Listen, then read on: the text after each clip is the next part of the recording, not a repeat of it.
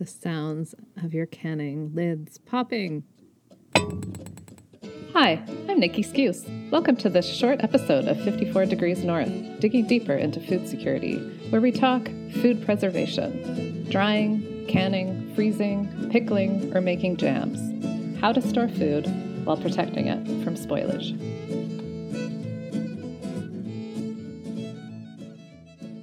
Food growing is just one aspect.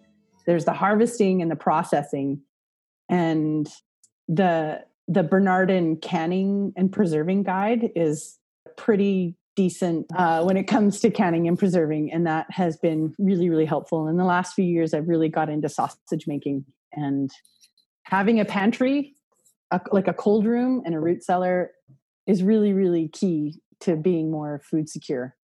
Yeah.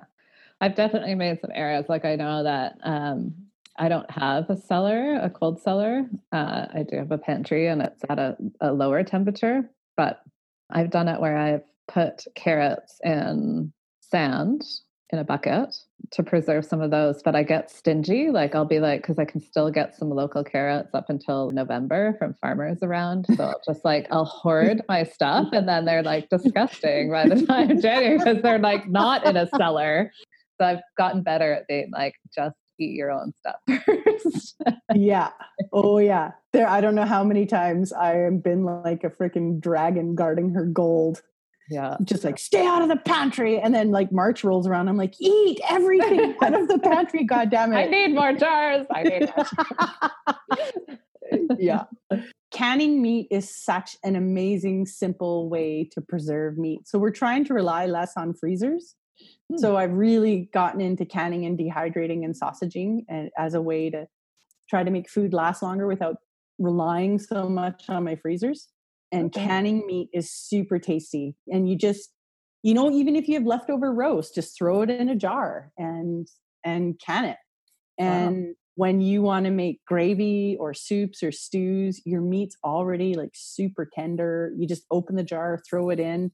You don't have to boil your stuff for days because the canning process tenderizes the meat. Mountain goat's my favorite game, my favorite flavor of game. It's not my favorite game to eat because the meat is so tough. But if you can it, it's just beautiful melt in your mouth. Anyway. I think you have a pretty impressive pantry over here, Shannon. Thanks. And do you guys have, once you've harvested, I mean, especially with potatoes being one of the bigger crops that you guys have planted over generations, do you have a cold storage or a good way of storing your potatoes? My oldest daughter has a pretty good root cellar, and Jennifer's husband has a root cellar at their place as well. So this year there'll be more storing space. I do a lot of canning as well as dehydrating. Okay, like what? Like making sort of to make teas or just have like dehydrated? I dehydrate carrots and rutabagas, onions, and I put them in a bucket as a soup mix. Oh, great. Very light and easy to manage. Take it out on the territory, no weight to it. And you can make some pretty awesome soup with it. I also dehydrate potatoes. Just bring them to a boil, just kind of to blanch the outside, and then I slice them real thin. And I put them on a screen and dehydrate them over my wood heater. And then you add that to the soup mix or you add it to stews or whatever. Yes, and you can also use it to make scalloped potatoes. I help assist with the language at the Language Nest. And I bring a lot of dried apples there and the kids just love them. So tasty when they're made in the backyard. Yes. As well as her applesauce. She makes a killer applesauce too, and apple juice. Nice. And what are you going to do with the soap berries that you get today? I simmer it down and I turn it in almost a jam consistency. And then I put them in jars and process them.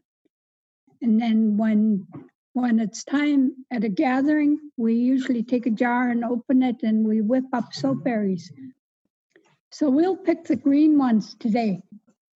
In about 3 weeks, we'll be picking the red ones. Okay, and then what would you do with those ones? What would you do differently? We do exactly the same thing. The green ones our people eat a lot of green ones, and mostly for things like arthritis. Okay. And the red ones are higher in iron. Huh. So it's not only a treat, it's also got its medicinal uses as well.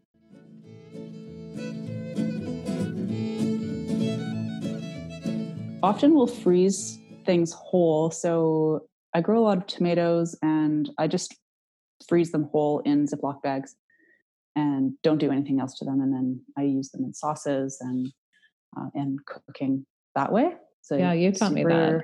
It's lazy. really So lazy. It's the laziest thing ever. If you have space in your freezer, that's a great way to go. I have done a lot of drying in the past. I make applesauce and then turn that into fruit leather, which is a super nice treat. Or just make applesauce and throw it in the freezer or can it. All of those options are possible.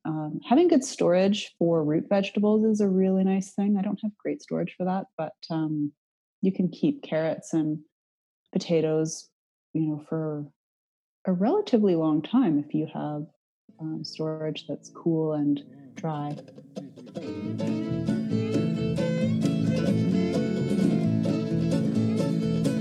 I would love to see our region get more into frozen vegetables too. Mm. And I think why is that? Because they are nutritious and affordable. Right. It's kind of an easy way really to preserve vegetables too. Mm-hmm. Like canning is so intense. And not everybody has root cellars yet.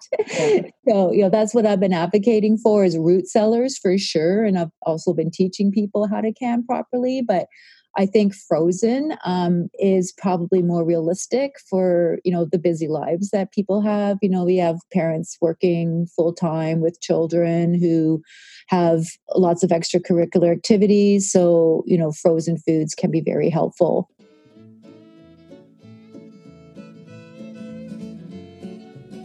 During this COVID-19 crisis, we've become more aware of food insecurities in the Northwest.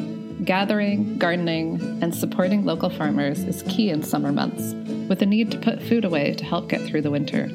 Whether you prefer freezing or canning or dehydrating or cold storage, there are lots of how-to resources out there to enjoy local foods all year.